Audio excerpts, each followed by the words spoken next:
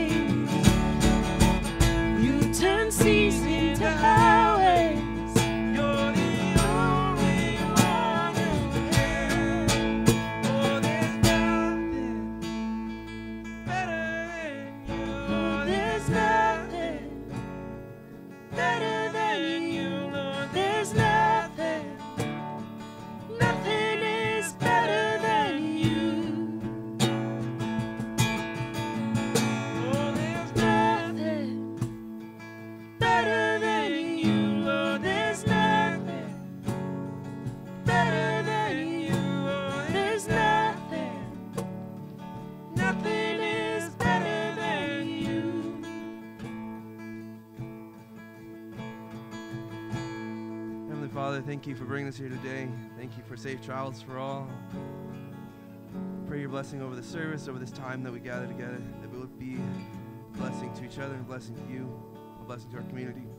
God, teach us how to be your children better. In Jesus' name, amen. Amen, and welcome to Refuge. We're going to take a couple minutes to grow with family at this time. Greet those around you. Maybe grab a cup of coffee if you haven't yet.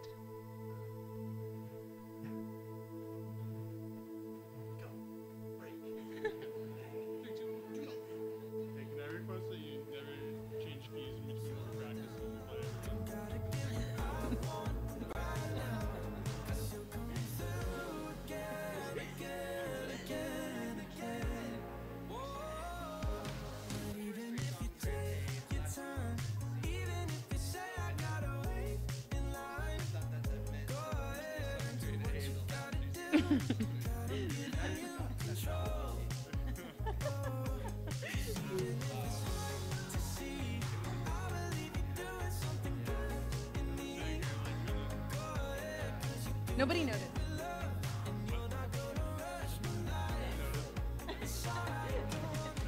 Or people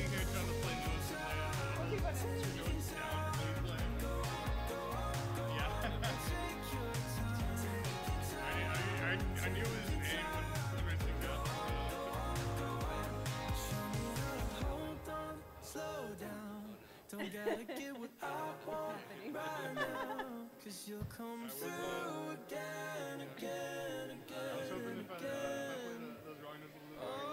But even if you take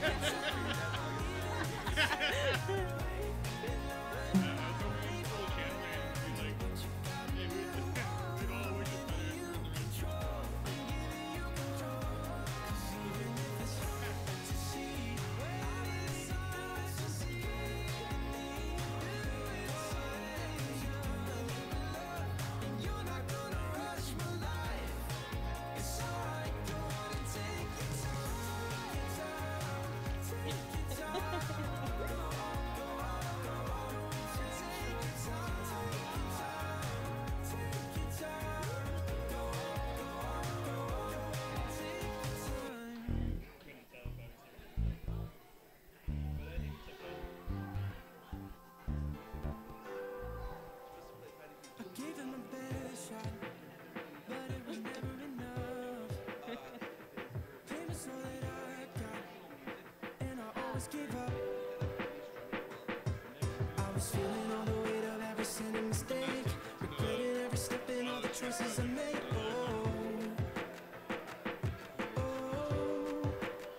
I couldn't climb my way up, I couldn't change who I was. You found me lost, abandoned, helpless and afraid. I couldn't be the hero, lifted me from down, and you drew my heart out from the crashing waves. That's why they call it getting saved.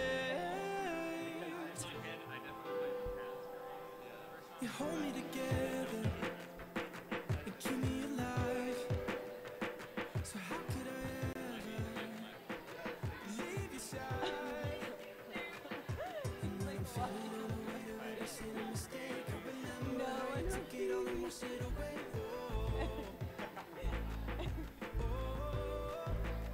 I couldn't climb my way up, I couldn't change who I was.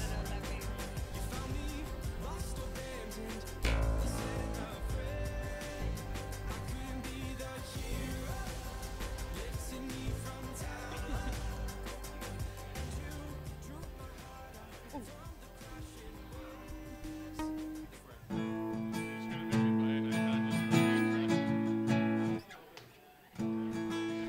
just so I can freaking transpose these songs automatically. Yeah, we're going to dismiss the children. If you can, with me, as you're finishing up your conversation, extend a hand towards the children's ministry or towards the nearest child to you, and let's pray for them to have a safe and beneficial time in children's ministry. Heavenly Father, we thank you so much for these children. We thank you for the blessings that they are, the fun and enjoyment. God, we pray for this time in children's ministry where they can grow to learn about you and to learn what it is to serve you. and also that this time would help them grow with each other as a family, as a friend group. In Jesus' name, amen. Amen.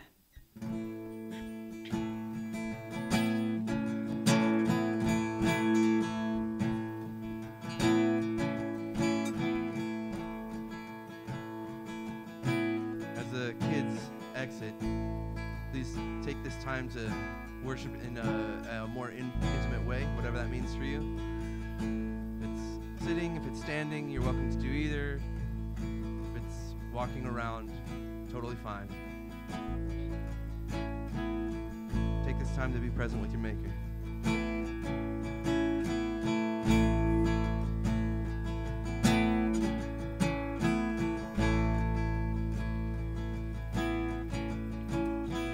I've heard 1,000 stories of what they think you're like, and I've heard the tender whispers of love in the dead of night, and you tell me that you're pleased and that I'm never alone. You're a good, good Father. It's who you are. It's who you are. It's who you are, and I'm loved by you. It's who I am. It's who I am. It's who I am. And I've seen many searching for answers far and wide, but I know we're all searching for answers. Only you provide. You know just what we need before we say your word. You're a good, good Father. It's who you are. It's who you are. It's who you are, and I'm loved by you. It's who I am. It's who I am. It's who I am. You're a good, good Father. It's who you are. It's who you are. It's who you are, and I'm loved by you. It's who I am. It's who I am. It's who I am. You are perfect in all of your ways. You are perfect in all of your ways. You are perfect in all of your ways to us. You are perfect in all of your ways. You are perfect in all of your ways. You are perfect in all of your ways to us. You're a good, good Father. It's who you are. It's who you are. It's who you are, and I'm loved by you. It's who I am. It's who I am. It's who I am. Love so undeniable, I can hardly speak. Peace so unexplainable, I can hardly think as you call me. Deeper still as you call me. Deeper still as you call me. Deeper still as you call me.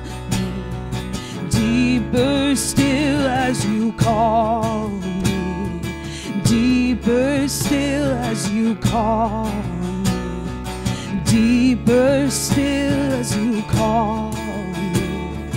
Deeper still into love, love, love.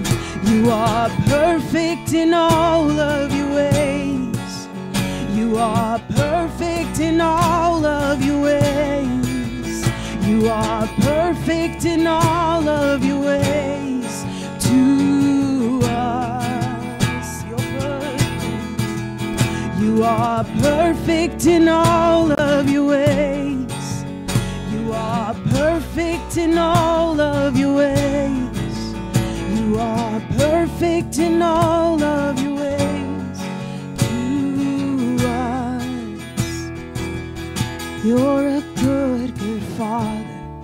It's who you are. It's who you are. It's who you are, and I'm loved by you. It's who I am. It's who I am. It's who I am. You're a good, good Father. It's who you are. It's who you are. It's who you are, and I'm loved by you. It's who I am. It's who I am. It's who I am.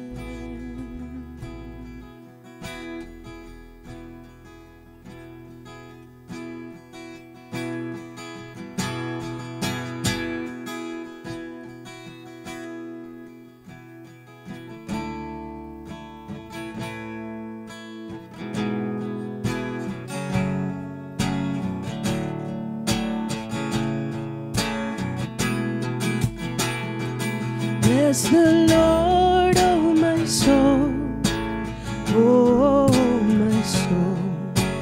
Worship His holy name. Sing like never before, oh my soul. Worship Your holy name.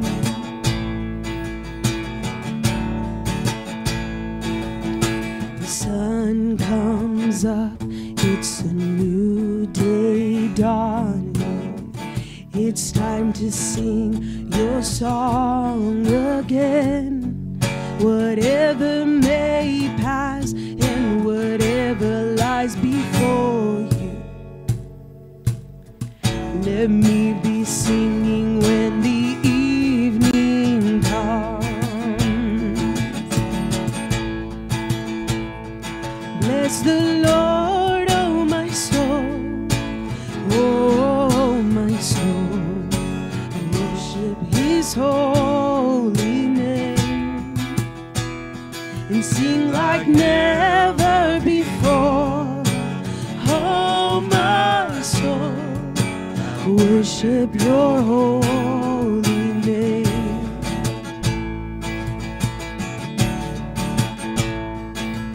You're rich in love and You're slow to anger.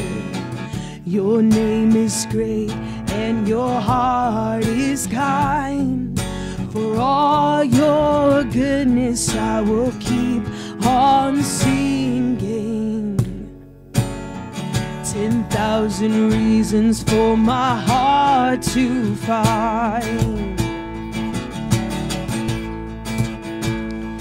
Bless the Lord, oh my soul, oh my soul. Worship His holy name and sing like never before, oh my soul. I worship His holy name.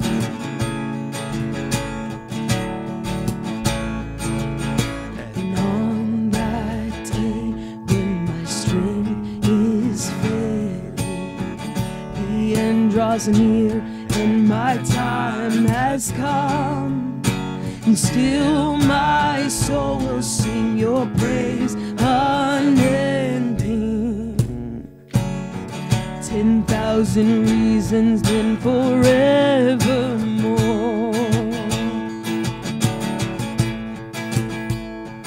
Bless the Lord, oh my soul, oh my soul. Worship His holy name and sing like never before, oh my soul. I I worship your holy name. Bless the Lord, oh my soul, oh my soul, worship his holy name. Sing like never before, oh my soul, I worship your holy name.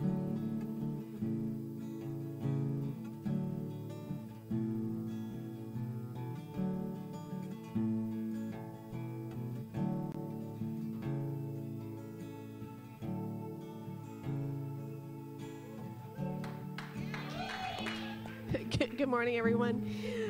My name is Eileen. I'm a member here, and I forgot my phone, so thankfully Jessica's letting me borrow her phone. But we exist to make disciples that shape our city and communities with the love of Jesus. So we do that by connecting with God, growing with family, and serving the city. So one way you can connect with God, or a few ways, but one is we want to connect with you first, to connect you with resources. So you'll have a connection card on your seat, and you can also go online and the drop-down menu, there's a connect page, and you can just type in your information as well as any prayer requests. So we would love to pray for you and get you connected with our community groups this week. And then a way to grow with family is Y44, which is their youth group, I guess.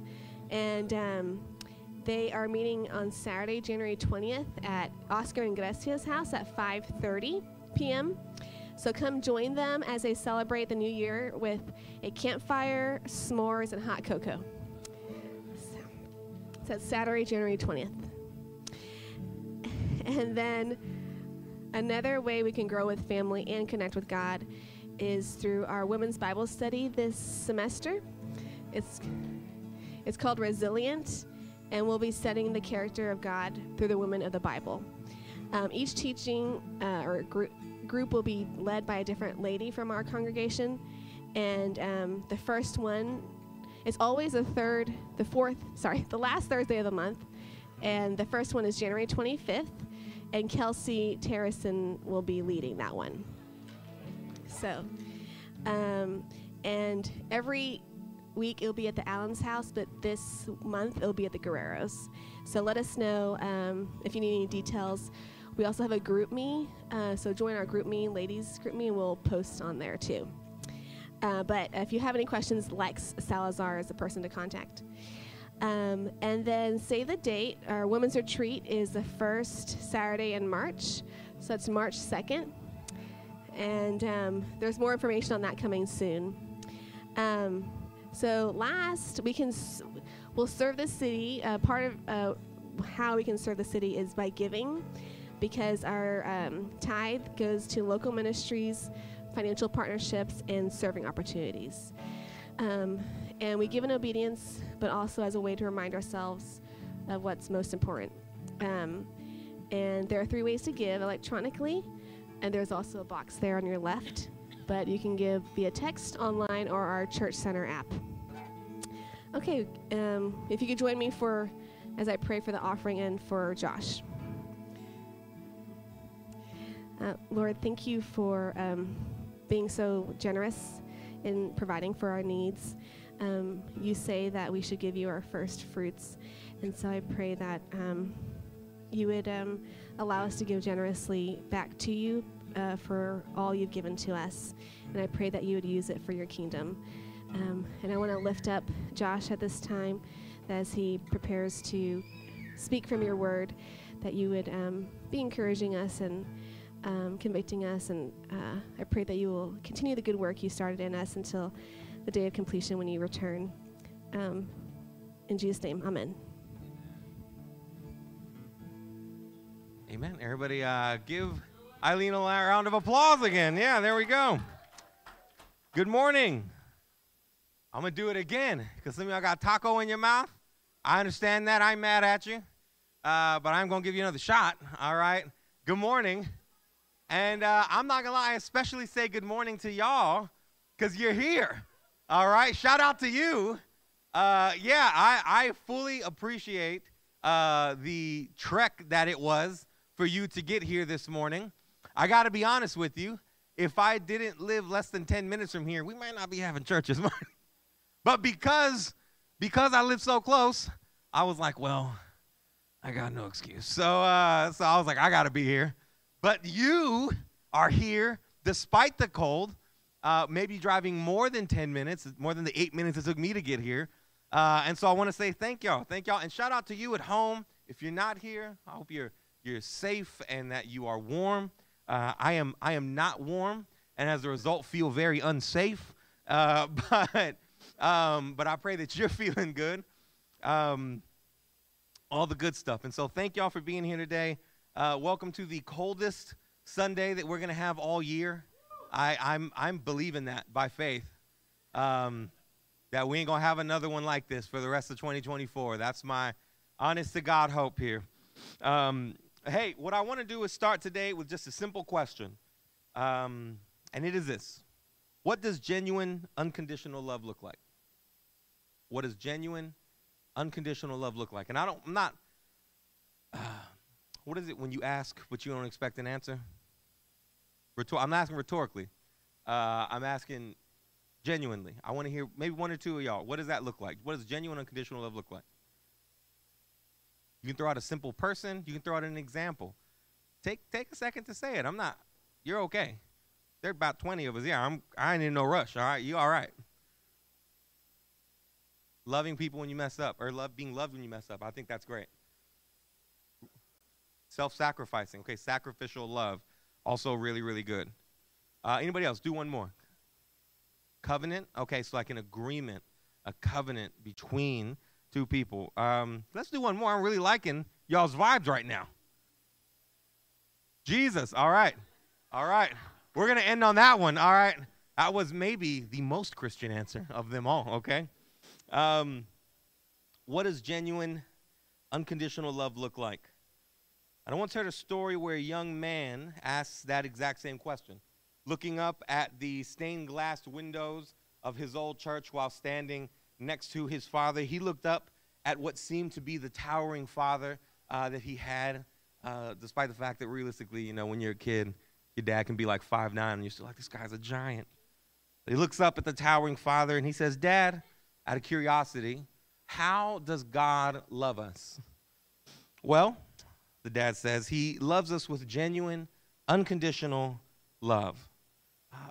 And of course, when you're a kid, I have kids, I get this a lot. You can say words, and because you think you know them, you say them.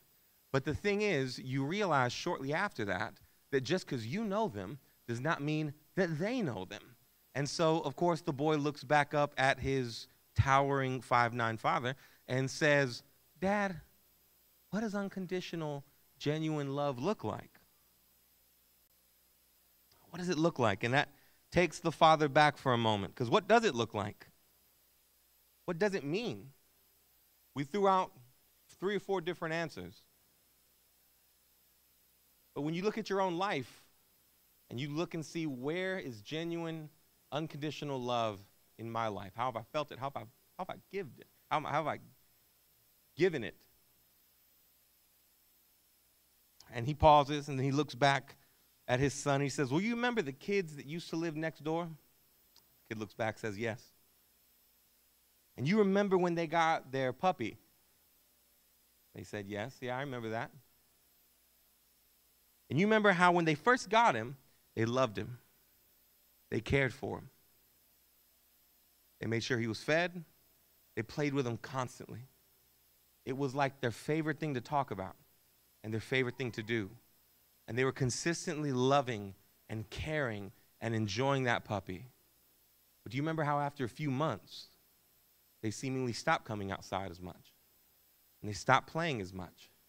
And they stopped caring as much. Started to neglect him. At times, they would get frustrated and even mistreat him. And how that increased and increased to the point that if you had not seen the dog in their house or in their yard, you may not perceivably be able to know they had a dog at all. But every time that dog sees them, his tail is wagging, his tongue is out, he's full of joy, he's full of happiness. He longs to be with them. And every moment they're there, he enjoys it deeply. And the father looks back and says, that's what genuine and unconditional love looks like. And so the son looks back and goes, what does that have to do with God? And of course, though not the perfect comparison, is an example or vision of how God cares for us. Right? That you, like me, have probably been in a place where you have valued God deeply, where you've come to church and you've been on fire. You've cried at every song. You've listened to every word that's come out of the pastor's mouth. You've prayed deeply. You've closed your eyes. You've been so deeply connected to God, and you long with nothing more. You long for nothing more than to connect with him, to feel him, to sing to him, to love him, to pray to him, to receive from him, to be with his people. And then shortly after that, maybe weeks, maybe months, maybe years, slowly started to taper off. And the prayers became more uncommon. And the longing was just a little bit less. And the desire was just a little bit less. And maybe you started coming to church less, or spending time with Christian community less, or maybe you just didn't have the fire with the song that you did before. And so you sang the songs, but they meant very little to you besides a tradition, or besides a routine, or besides a habit. And yet the God that we often neglect and converge on mistreatment every time he is aware of our presence and we acknowledge him at all, deeply longs to be with us. That his heart is filled with joy when he spends time with you and when you desire to spend time with him. That's the picture that the Father desired to paint for his Son. And I think that's a pretty good picture. While I don't think that God is a love-struck puppy, I do believe that God is a deeply caring, loving God whose patience and whose incredible long-suffering endures with you and I, endures with our failures and our shortcomings, with our indiscretions, with our lack of reverence, with our lack of respect, with our lack of faith, with our lack of love, with our lack of affection, and somehow still responds like a puppy who desires nothing more than to be with us. That's the God that we serve. That's the God you're here worshiping. That's our God. That's what it looks like. There's a good intention behind this story. God's love is absolutely incredible. Last week we discussed how despite the Israelites' angry and sarcastic feelings toward God, God's starting point with them and his starting point with us today and his ending point with them and his ending point with us today is that he deeply, genuinely loves them, as he deeply, genuinely loves us. He loves us in a genuine and might say unconditional way. That does not rely upon your actions or my actions to dictate his feelings, but chooses to love us. And he loves us in a way that elicits joy in him to be with us, even when we fail to share those feelings. We fail to reciprocate those feelings. Even when we step to him and we are filled with a sort of inconvenience or maybe even a sort of frustration that I am having to do this routine again, even in those moments, he still deeply enjoys being with us. However, unlike the example that the Father gave with the dog, right, our God is not a simple puppy. While his love is constant and unrelenting, it's not weak. He's not weak. And while he longs to be with us, he's also willing to point out and to correct the areas in our hearts and in our lives where we are failing to reciprocate the love that he has for us, and we're failing to treat him respectfully, maybe even to point out the places where we have wronged him and how it's hurt him, but more importantly, in his heart, how it's hurt us and what it's caused in our life as a result of not loving him and not reciprocating and his emotions, his affection, and really calling out and correcting some of our failures.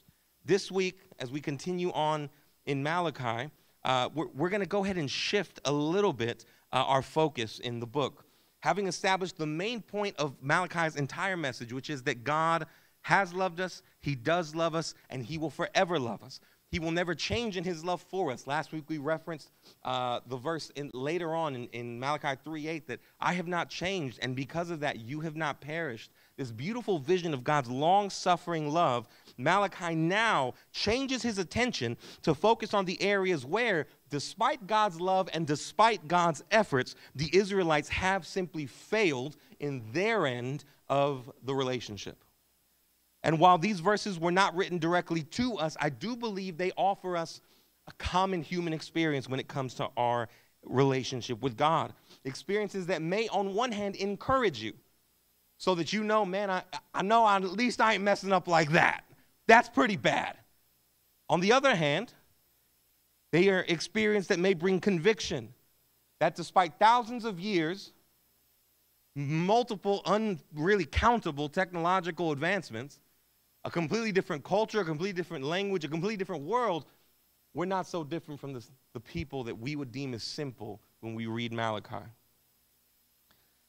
Either place you end up finding yourself or anywhere in between, the root of Malachi's message is still the same. Turn to and belong to the God that has, does, and will always love you. Who, out of that love, though, will meet you where you are, but also desires to call you forward, maybe where you're not, to grow, right? Both of those things are true. We'll explore a little bit more later, but with that in mind, let's go ahead and get started. We're going to break down today's text into 3, maybe 4. I ain't finna lie. It's 2, maybe 3, maybe 4, depending on what time looks like. Issues that Malachi seems to be dealing with. The first one is our profession. And when I say that, I mean our proclamation. What we confess and what we profess we believe. Our profession. The second one is our gifts. What we offer to the Lord. And the third one is our service. How we dedicate our lives to him. Right? There may be a fourth, but we'll wait on that until a minute. So what I want to do is I want to read where we're going to start with in our profession, and that's verses 6 and 7 in chapter 1. If you would, stand with us out of respect and reverence for God's word. After that, if you're able, and if you can, I'm going to finish reading, and then I'm going to say this is the word of the Lord, in which you feel free, you're invited to respond with thanks be to God, and then we'll go ahead and jump in. And so this is Malachi 1, verses 6 through 7.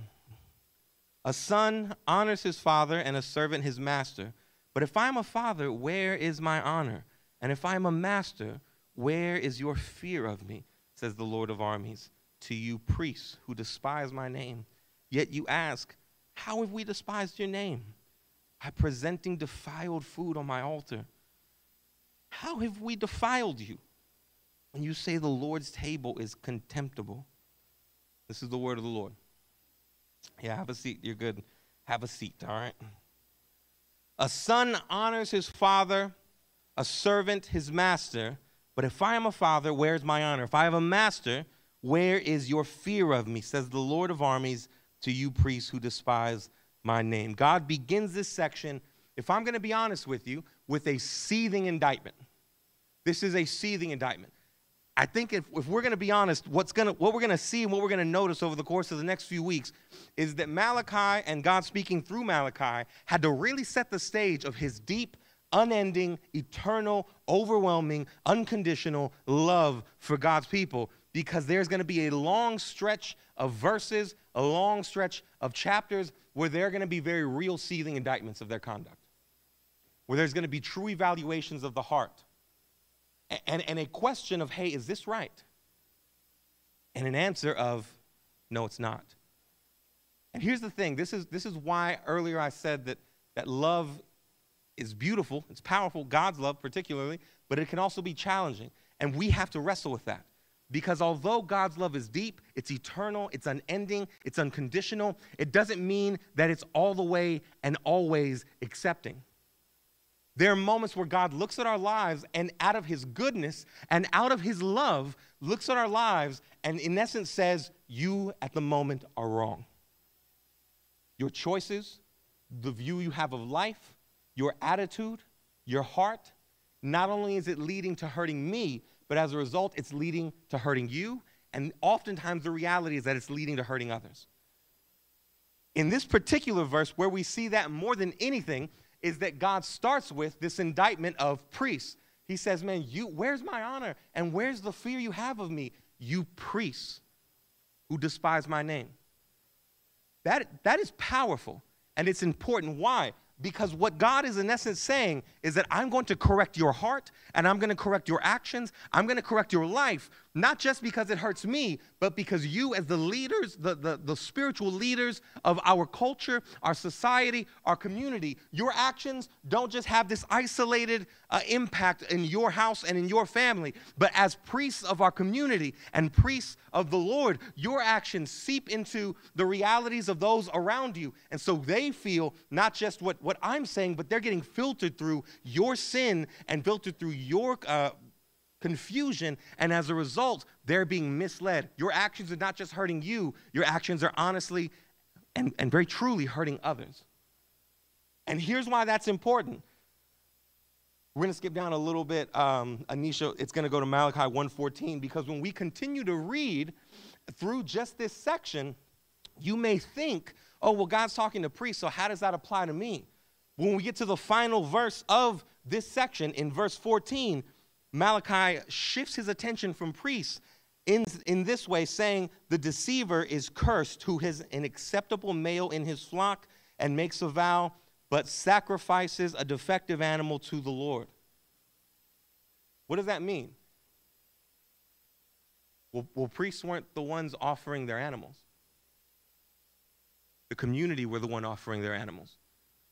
The community were the people who were promising to sacrifice to God and to honor God. What Malachi is saying is, I'm handling the priests right now because their actions impact others. And as a result, and the scary thing is I don't excuse those who have been influenced by them, but in fact, they are still cursed when they make a vow and bring detestable sacrifices to me. Now, here's the thing. Pause right here. Some of you are like, what's this about sacrifices? Fair enough. All right, fair. What I want you to really pause and think about is, let's step away from the world that's there and the world that's here. There's a literal world of context when it comes to the sacrifices and the sacrificial system and the temple and everything like that. At root, this whole system was meant to point to one thing: that God is merciful and that sin is serious. That God is merciful and that sin is serious. That sin is serious and that it demands consequence. It demands very real consequence. That it invites judgment and it invites pain. That there are sins that are so vast, so grave, I should say, that are so serious that they bring about not just spiritual death, but we can see them bring about very real material death. That they bring about emotional death. That the wages of sin, as Paul puts it, are in fact death. We see that across the board. We can limit that to a spiritual way and say, well, it separates us. But those of us that have gone off the deep end and indulged in sin in ways that we don't like to share or maybe feel ashamed also know that it's not just spiritual death that sin brings. That you can oftentimes have emotional, just sadness and things that have come from just as consequence to poor choices that we've made. Not that that only comes from that, but that those can be very real consequences. And likewise, that there are very real physical consequences to our sinful actions. Anyone that's made really bad choices when it comes to things like drug addiction or several other things knows that sometimes years later you can feel the effects of that. That there are physical consequences, that there feels like a very coming physical death that can come from sin. And so we know that sin is serious and that sometimes it can even require not just spiritual death, but we experience very real death in our lives and in our world. And the sacrificial system is meant to communicate that reality while also helping us see that in the midst of that, God remains merciful. That God remains compassionate. That God looks at you and looks at me, and a longing for redemption and restoration does not always visit those realities of death on us, but brings about mercy through a sacrifice. Now, if your ears are ringing Jesus and you're a Christian, they should be. That's what it's all pointing to. However, we're not there yet. They're bringing sacrifices, and they're not bringing their best sacrifices, right? It starts with the priest, but it extends to the entire people. And here's the thing: God's issue in this moment, at this time, in this initial set of verses, isn't even with the sacrifices themselves. He says, man, if I am Father and I am Master, where is my honor? Where is the fear of me? Quick side note again. Let's think about fear. There's two fears with the same word that the Bible oftentimes communicates. One is a very real fear, feeling of insecurity, feeling of impending doom. And one is oftentimes this feeling of trust and security. It's almost the exact opposite. You see this, most specifically, you see this in a verse like Exodus 20:20 in the Old Testament, where we see Moses say this, do not be afraid. That's that word for fear. Do not fear. That's what kind of the most accurate literal translation would be. Do not fear, for God has come to test you so that you will fear him and will not sin. This idea is don't have insecurity, don't have an impending sense of doom, because God has come to test you and to refine you so that you will trust him and not sin. That's the idea in this verse. Same exact word, two very different meanings in just one sentence. And this is what's happening here. God in Malachi 1:6, God is saying, you call me Father. And in our culture, a culture built on honor, where the son and the daughter honor the father, you call me Father, and yet there's no honor. Masters honor, servants honor their master, and yet you look at me and you don't trust me as a good master. And yet I am a good father. I am a good master. God says, I'm a good king. Near the end of this section, he says, my name will be exalted across the earth. Because if you can't recognize I'm a good king, if you can't recognize I'm a good father, if you can't recognize I'm a good master, I guarantee you someone else will. You will be alone. And here's what I want us to hear. You will be alone in your indictment of God. Because the person that's wrong in our indictment of God completely is us. We're the ones who are wrong in our indictment of God. It doesn't mean that we don't feel the feelings. It doesn't mean that we don't express the feelings. Last week we heard all this about how he has loved them, how he loves us, how he endures our doubt, he endures our struggles, he endures our anger, but that doesn't mean that our doubt, our anger, or anything else is going to be true. It's not. God is good, a good father, a good master, a good king, and the indictments we roll out against him display and communicate more about us than they do him. And his issue here is that even the presence of this doubt, the presence of this anger, the presence of this complete neglect of saying, I don't think you are a good father, I don't think you are a good master, I don't think you are a good king, is rooted in the hearts of the very same people who show up on Sunday and say, you're a good master, you're a good king, you're a good father. The very priests who proclaim and profess to represent God, to display his character, to lead the people to his feet and to his altar, are the very same people who are wrapped up in this deep, dark doubt and anger towards God, and yet they profess with their mouth the opposite thing. And God's issue with that is the hypocrisy of it. That very real feeling where we walk around, and you may have experienced this, where you have either been hurt by people or you have participated in. The idea of someone walking around and being so full of faith, being a super Christian, and yet their heart seems so very far from God, doesn't align with God, doesn't display God's character because part of them doesn't believe God's character. And a lot of us have participated in that, but a lot of us have also been hurt by that, like on a personal level.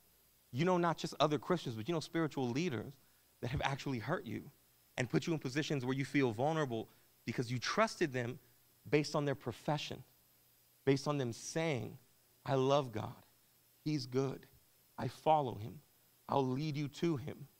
When in reality, their heart was far from him. They didn't believe him. And the result of it, again, was them hurting you, them hurting others.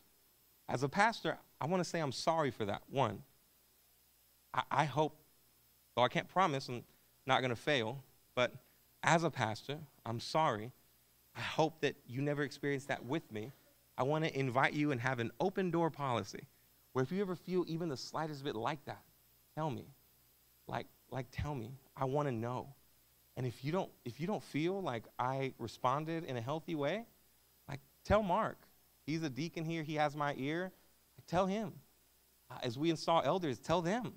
Like, we're not going to hide in that way here, because our goal is to see not this church grow or me be protected, but it's to see you served, for you to grow. Now, this is the issue that that's at hand here. That there are, that's my son, by the way, that there is a hypocrisy at work in the hearts of the priests that is hurting and leading God's people incorrectly, that may even be resulting in hypocrisy and a lack of genuine love, despite these open professions, despite these words that at this point are empty and are not impactful but are in vain. And that leads us right into the second issue that is at hand. That there's a profession that is hypocritical and empty, but then there's also gifts that completely lack reverence. If you continue on in the verse that we're reading through, in verses 8 and 9, it says, continues, when you present, remember, they just asked, how did we defile you? How did we disrespect you? And I gotta say, this is like the most 4 to 5-year-old kid thing of all time. Because these are all priests. They know exactly what they're supposed to do and what they're not supposed to do. They know that a sick, a lame, a hurt, a blemished, quote unquote, of any kind animal is not meant to be sacrificed, yet they've done it over and over and over again. And like my son knocking something over and me walking to be like, hey, did you do that? And he went, no, I didn't do it. Who did it, Braz? You and this thing up here, that's all. Like, I don't know. I don't know who did it. Right? God's like, bro, you've defiled me. And they're like, how do we defile you? It's like, bro, you know, bro. Like, God's like, I know. And I know, I know. All right, let's stop this. And he continues. In this, that is in essence his, I know. I know you know that I know. Response. Verse 8 says, when you present a blind animal for sacrifice, is it not wrong? When you present a lame or sick animal, is it not wrong? And then this is seething, y'all. Like, meaning this is such a cut to the point response. Bring it to your earthly governor. Remember that they don't have a king of Israel. They have governors as oppressed people still under the rule of a foreign nation. And God says, take that to the foreigners. Take that to foreign governors who are not me, that they're not the holy God, the Lord of armies, who have power only because I have given them power. Take that to them. Would he, the governor, be pleased with you or show you favor? And now with the same gift, you plead God's favor. Will he be gracious to us, since this has come from our hand? Will he show any of you favor?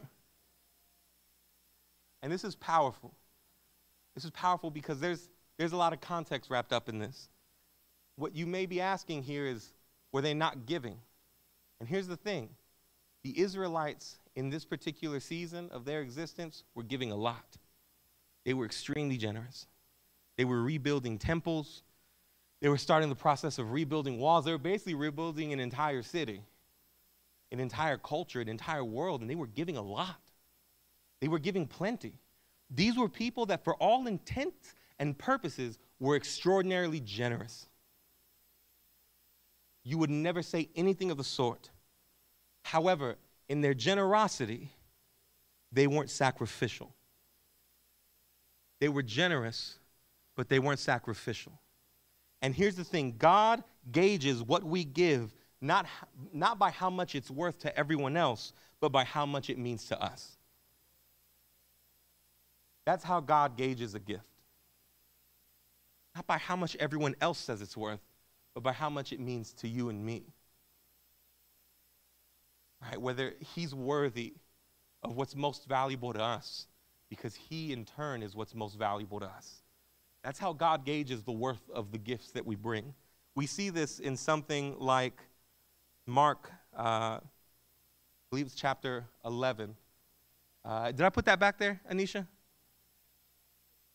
Mark 12, 42 through 44, right? We see Jesus say this, that then a poor widow came and dropped 2 tiny coins worth very little. Summoning his disciples, he said to them, truly I tell you, this poor widow has put more into the treasury than all others. For they all gave out of their surplus, but she out of her poverty has put in everything she had, all she had to live on. While I don't think Jesus is trying to point us to the idea of giving everything you have to live on and being broke or anything like that, the vision here is particularly that giving what's most valuable, something that hurts, giving something that's meaningful to us, is the gauge with which he identifies the value of the gift you give. Like someone who gives something, but it's just a drop in the bucket for them. You know, like people say, like, Bill Gates is the most generous person in the world. And it's like, I don't think that man knows. That's a drop in the bucket for that man. Like, he's like, 500 million here? Just write it off, dude. It's fine. If at any time your gift results in it's fine, then God's going to look and be like, the gift is the issue here. The heart is the issue, not the gift, I mean. We're not going to go through it completely, but I did want to make mention of it. This is not spurring up here in Malachi. This has been present throughout the entire Bible. Even in Genesis 4, if you actually look at the way Cain and Abel is teased out in Genesis 4, it has nothing to do with the content of the gift, with the type of the gift. It actually has to do with the people that are giving the gift, the people that are offering the gift. In Hebrew, what you'll end up seeing, if you translate it in the most literal way, is that it'll say, and Abel, he gave his first fruit. And then it'll go back and say, and Cain, he gave an offering. First off, in English, that's really redundant. But in Hebrew, trying to communicate a very particular and a very important thing, that the gift that was being given was not what was going to be judged in that moment. The man giving the gift was going to be judged in that moment. The man offering what was either valuable or not valuable, the heart of the individual, the desire of the individual, the longing to respect and to appreciate and to love God, that was what was being presented to the Lord in that moment. So I don't want to say that I don't care, because as the leader of a church, sometimes I'll be caring. But God, right, when he looks at our gifts, I want you to know that he has to the one who owns everything, your generosity means nothing unless it's coupled with a love for him, with a reverence for him. That's what's happening here. That God is looking at the scope of the priest. He's looking at the people of God, and he's going, man, you don't even give what's valuable to you. You may give a lot, but you don't give what's meaningful to you. You don't give what's important to you. And here's the thing. I'm going to have to just send y'all some of the notes because I'm going to stop there. There's 1 to 2 more that we could keep going through. But here's what all of it boils down to. Whether it's our profession, our proclamation of faith, whether it's your words, whether it's your gifts and your giving and your resources, whether it's your service, whether it's your actions or the way you live your life, whether it's your time and the time you dedicate here, God is actively not after any of that.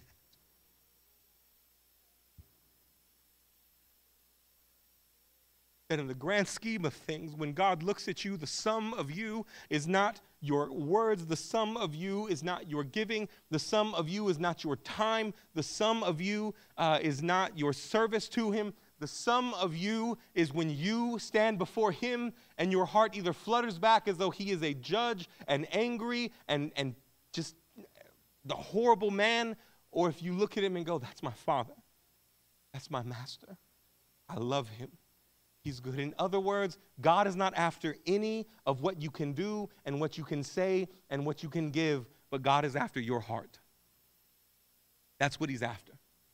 That's what he's actively after. And so when you look at your life and you walk through your life and every single moment of your life seems to be this tick of whether, hey, I've done this, check mark on this, check mark on that, and you think that that's building some type of rapport between you and God, I want to emphatically tell you, if your heart is not closely knit to the God that you're serving, to the God that you're giving to the God that you're speaking to the God that you spend time trying to associate with, it's not what he's after. I don't want to say it's meaningless, but man, it's not far from it. In fact, later on, we'll see him say, I wish that you would board up the doors of the temple and stop burning useless fire to me. Because save your heart being in it, the actions that you're doing, you know what? Yeah, they're useless. They mean nothing. But there's a beauty to that too. It's not looking at you and saying you're worthless. It's looking at you and saying you're worth more than your actions. That you're worth more than your words. That you're worth more than your failures and more than your successes. That your worth is not wrapped up in whether you have succeeded or whether you have failed, of whether you have done right or whether you've done wrong, of whether you've read your Bible or you've said the right thing or you've given enough or you've spent enough time at church or whatever it is that you feel you can build your identity on, that you are worth so much more than that, because everything that you are is not wrapped up in what you do or what you say or what you give, but it's wrapped up in the one that says, I have loved you. I have loved you, and because of that, and because I don't change, you have not perished. I will always love you, right? And the invitation back is not say the right thing, read the right thing, give the right thing, but love me. Love me too. Right? That's where your value is, in that he loves you. And the response being, and I love you too. That's what Malachi is getting at here. That all of the right actions, right words, right gifts, right, you name it, right? It's useless if the heart doesn't look back at the God that's loved us, does love us, and will always love us and go, I love you too. I love you too.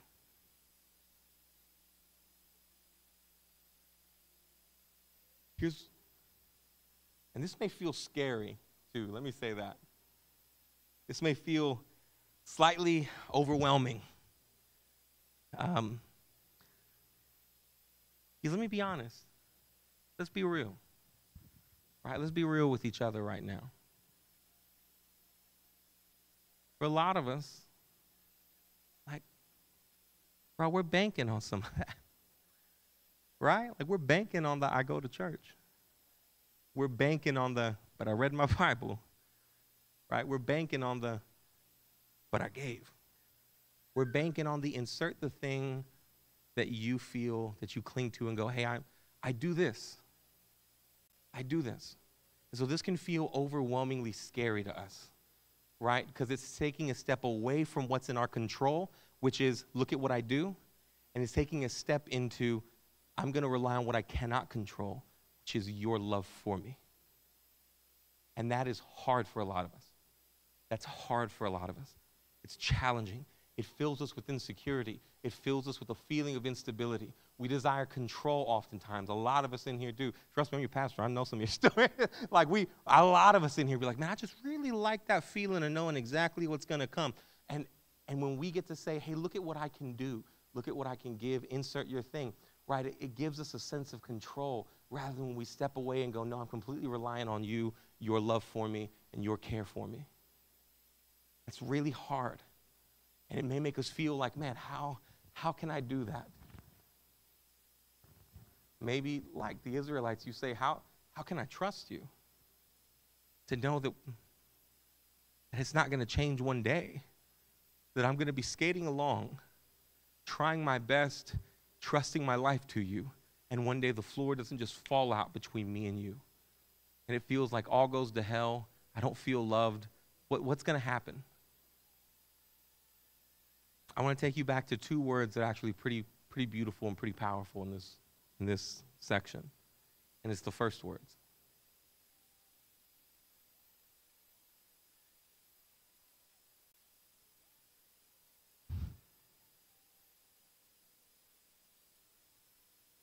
If I am a father, right, the son honors me.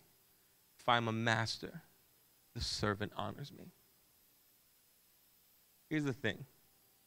no matter who you are in this room, you have failed and I have failed at some point at being the son and at being the servant. You have neglected God with your profession and your heart. You have given, but your heart has not been in it. You have served him, but your heart has been far from him. You have given your time to him, but your heart has been far from him. And the thing is, if that was where the story ended, you and I would be in the exact same place as the Israelites, getting a seething indictment from God about how his love cannot be fully communicated and fully expressed to you because your failures have placed a rift between God and you. That would be where we ended today. And the ultimate end point for that would be go out there and love God more. You got to go love him. Go love him, and from there, let all of your love start making you do the right thing. And if you can get the magical, seemingly impossible combination of my heart is in the exact right place and my actions are in the exact right place, you will be in the place to finally receive the fullness of God's love for you. But that's not where the story actually ends, is it? That those who have been sons and servants but failed as sons and servants no longer relate to God on how we have failed or succeeded at being sons and servants, but that out of God's mercy and compassion, seeing where we are, he sends the true son and the true servant. That there would be a son who was not you and not me, whose heart was never far from the Lord, whose heart was never even close to him, but somehow failed to do the right thing. But there would be a son who completely captured what it meant to be a true son, to honor the Father, even up to death, to say, not my will be done, but your will be done. Who would cry out, Father, forgive them, for they don't know what they do. Who would commit his whole life, even his death, into the hands of the Father and say, I'm one with you, you're one with me. Right? This true vision of a son and a servant who would enter into the story and for you and for me be the son and the servant that we couldn't be, that we've never been, that despite your greatest efforts, you will never be. But because God has loved and does love and will always love, he sends a son and a servant who has been perfect and will be perfect and will always be perfect, who through faith in him, we are brought together with the great Father, with the great Master, with the great King, not as though we are relating to him on our failures and our successes, but are brought near to the fullness of God's love and care and mercy and protection and guidance and affection based on what that perfect son, perfect servant, who he is. I don't know. Actually, I'll say that there was some really confusing diagram in one of the commentaries that I read where it said, here's the eyeball of the prophet, and it literally drew an eyeball. I should have just put it up here for the sake of the jokes and the vibes.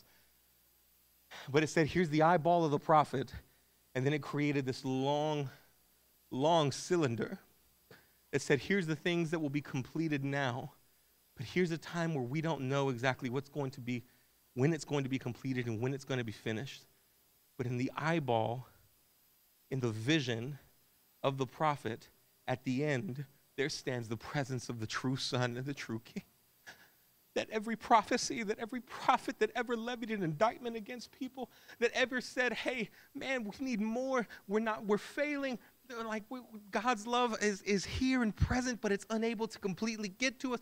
Every single moment of prophecy that's ever challenged or brought about the struggles and unveiled the failures of the people, that at the end of that vision, regardless of which prophet it is, at the end of it stands the victorious, the incredible, the risen, the perfect Son. And here's the thing.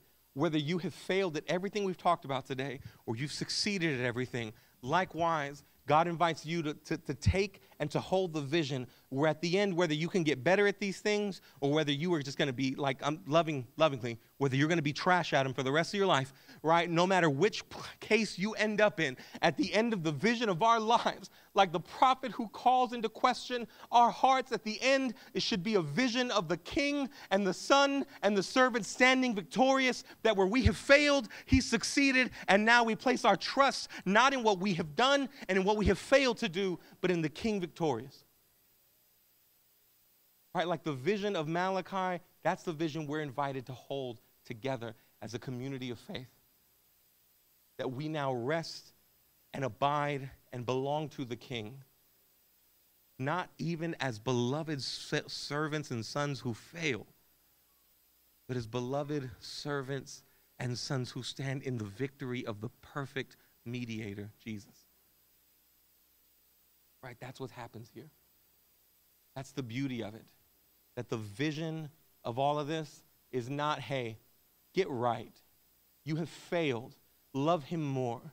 But that the vision of it is where you have failed to love him, one has loved him perfectly, and you now stand in the grace and mercy of God, not as one burning useless fire, but as one abiding in holy fire, thanks to the work and death and resurrection of the King. And so rejoice and lift your voice, not out of stress, not even out of pressure, but instead out of rejoicing, because the King has come and the King has redeemed and the King has saved.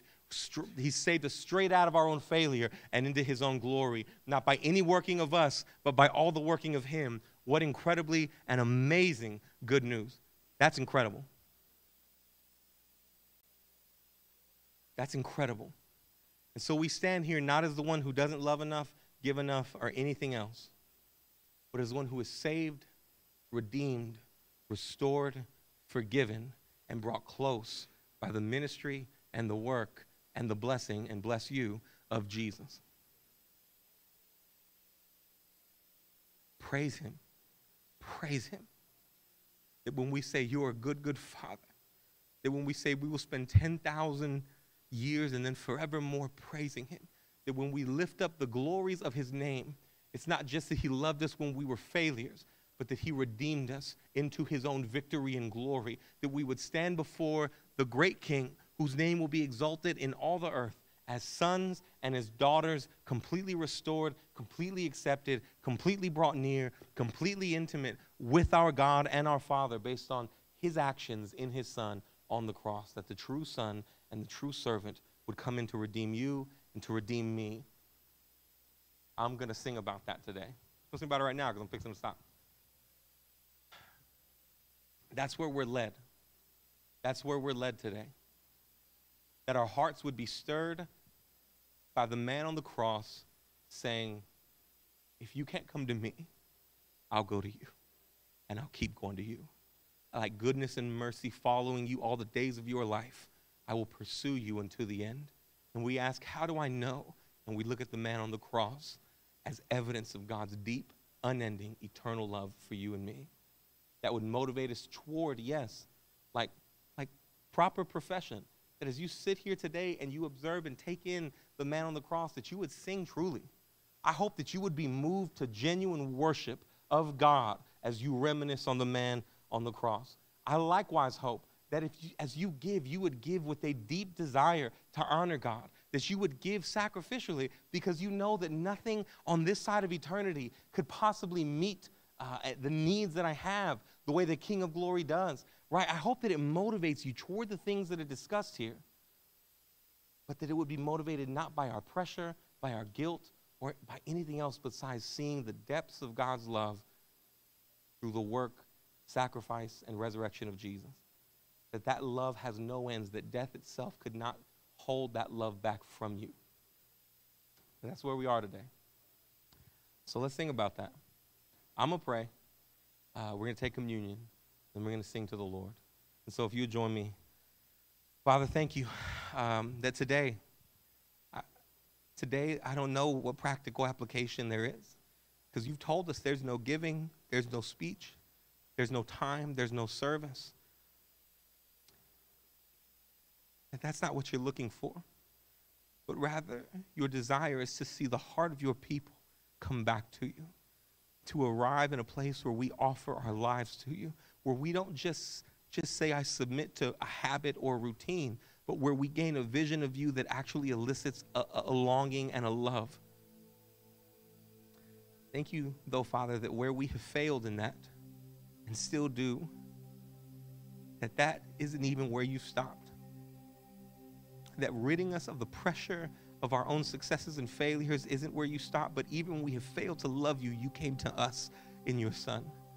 And that the true Son and the true servant, where we have failed to even love, loved you perfectly, and now invites us to see your love, to enable our heart through a vision of your love sacrificial, your genuine, unending love, that while the puppy may have been neglected, you were neglected and beaten and scorned so that we could be loved fully, completely, accepted completely and fully. And so thank you, Father, that even when we run, that goodness and mercy pursues us and follows us all the days of our life.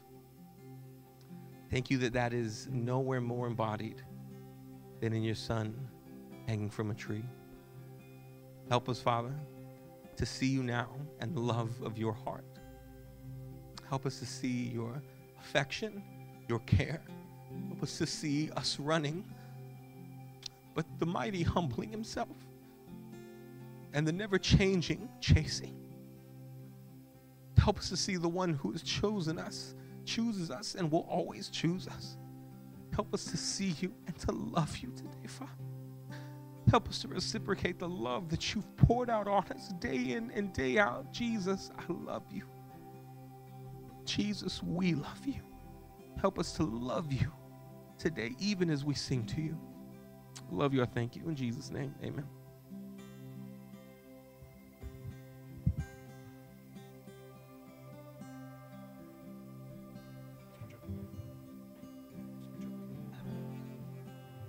Over the course of the next couple of songs, we're going to take communion. And so feel free to come down the center, take the cup, go back to your chair. The only thing we say is that we encourage you not to take communion by yourself.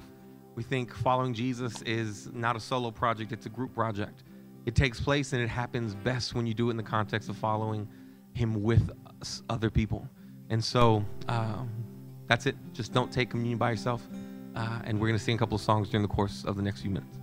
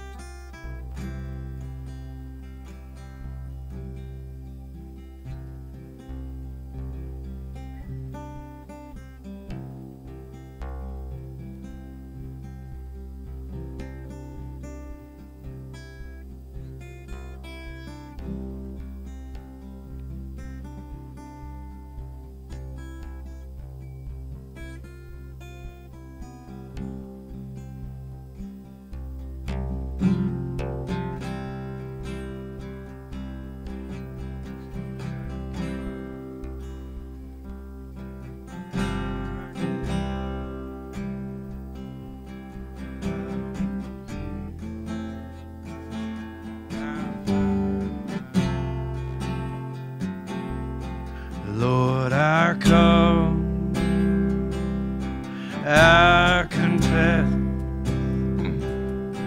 bowing here, I find my rest. Without you, I fall apart. You're the one that guides my heart. Lord, I need you. Oh, I need you. Every hour I need you. my righteousness. Oh God, how I need you. Where sin runs deep, your grace is more, and grace is found is where you are, and where you are, Lord, I am free. Holiness is Christ in me, and where you are, Lord, I am free. Holiness is Christ in me. Lord, I need you. Oh, I need you. Every hour I need you. You're my one defense, my righteousness. Oh God, how I need you.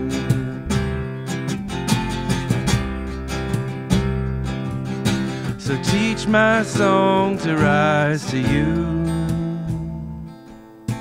when temptation comes my way, and when I cannot stand, I'll fall on you. Jesus, you're my hope and stay. When I cannot stand, I'll fall on you. Jesus, you're my hope and stay. Lord, I need you. Oh, I need you. Every hour I need you. You're my one defense, my righteousness. Oh God, how I need you. Lord, I need you. Oh, I need you. Every hour I need you. You're my one defense, my righteousness.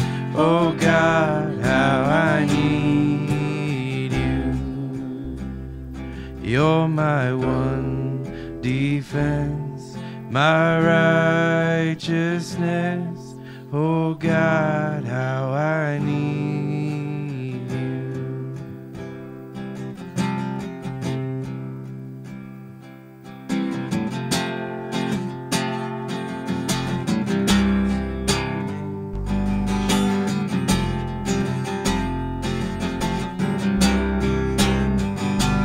1,000 times I failed, still your mercy remains.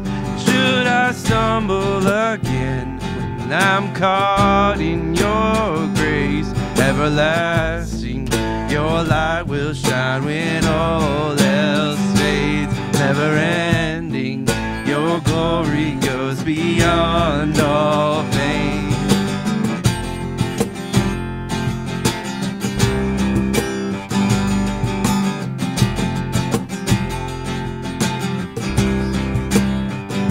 Your will above all else, my purpose remains. The art of losing myself in bringing you praise everlasting. Your light will shine when all else fades. Never ending, your glory goes beyond all fame. In my heart, in my soul, Lord, I give you control. Consume me from the inside out, Lord. Let justice and praise become my embrace. To love you from the inside out. Everlasting, your light will shine when all else fades. Never ending, your glory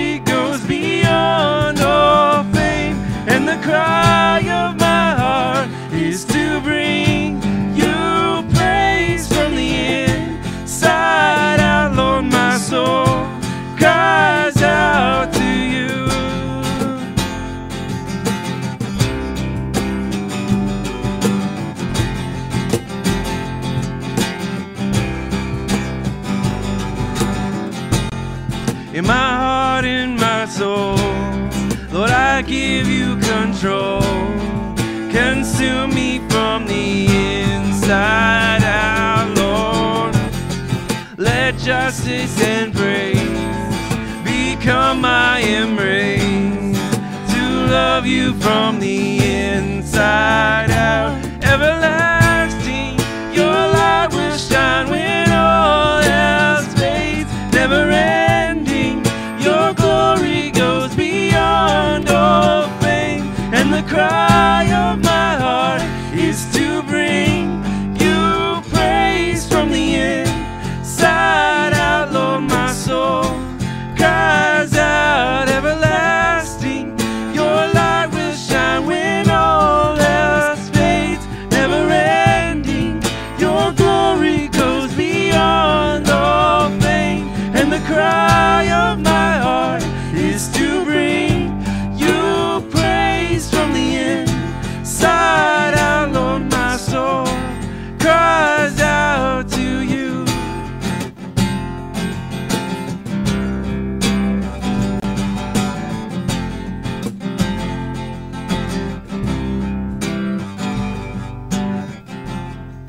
You know what? We got like 5 minutes till we usually end it. We're going to sing it again. Just go from my heart and my soul. In my heart and my soul, Lord, I give you control. Consume me from the inside out, Lord. Let justice and praise become my embrace. To love you from the inside out. Everlasting, your light will shine when all else fades. Never ending, your glory goes beyond all fame.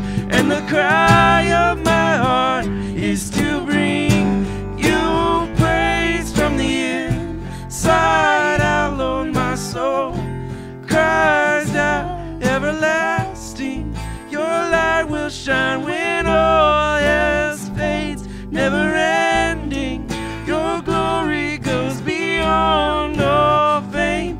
And the cry of my heart is to bring you praise from the inside out, Lord. My soul cries out to you.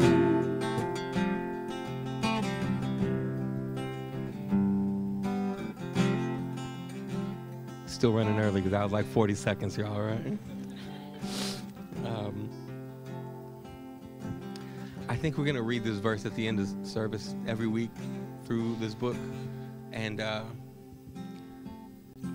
just this is my honest hope that by the time we get to the end of this, you are so overwhelmingly confident and punched in the face by God's love that it's like, it's so ingrained in your mind and in your heart that it nestles you into a rhythm of relationship with Him for the rest of your life.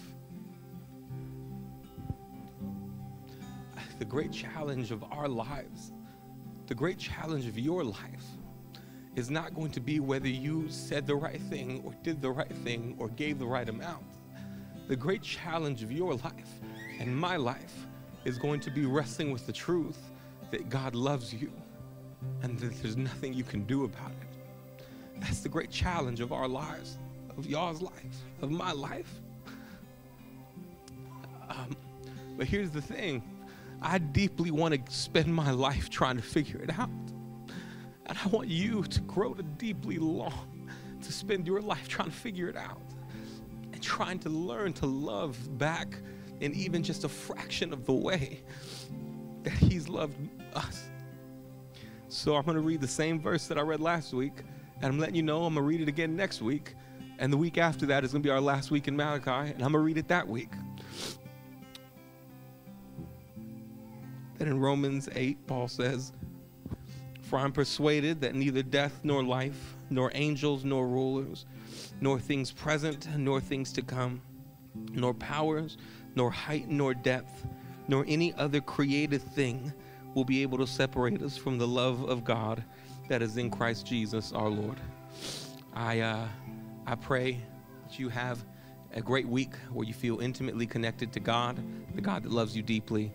I pray that you're safe, stay warm, all that good stuff. Don't go nowhere tomorrow. And if you can get out of work or school Tuesday, do it. And so bless y'all. Love y'all. You're sent. Have a good week.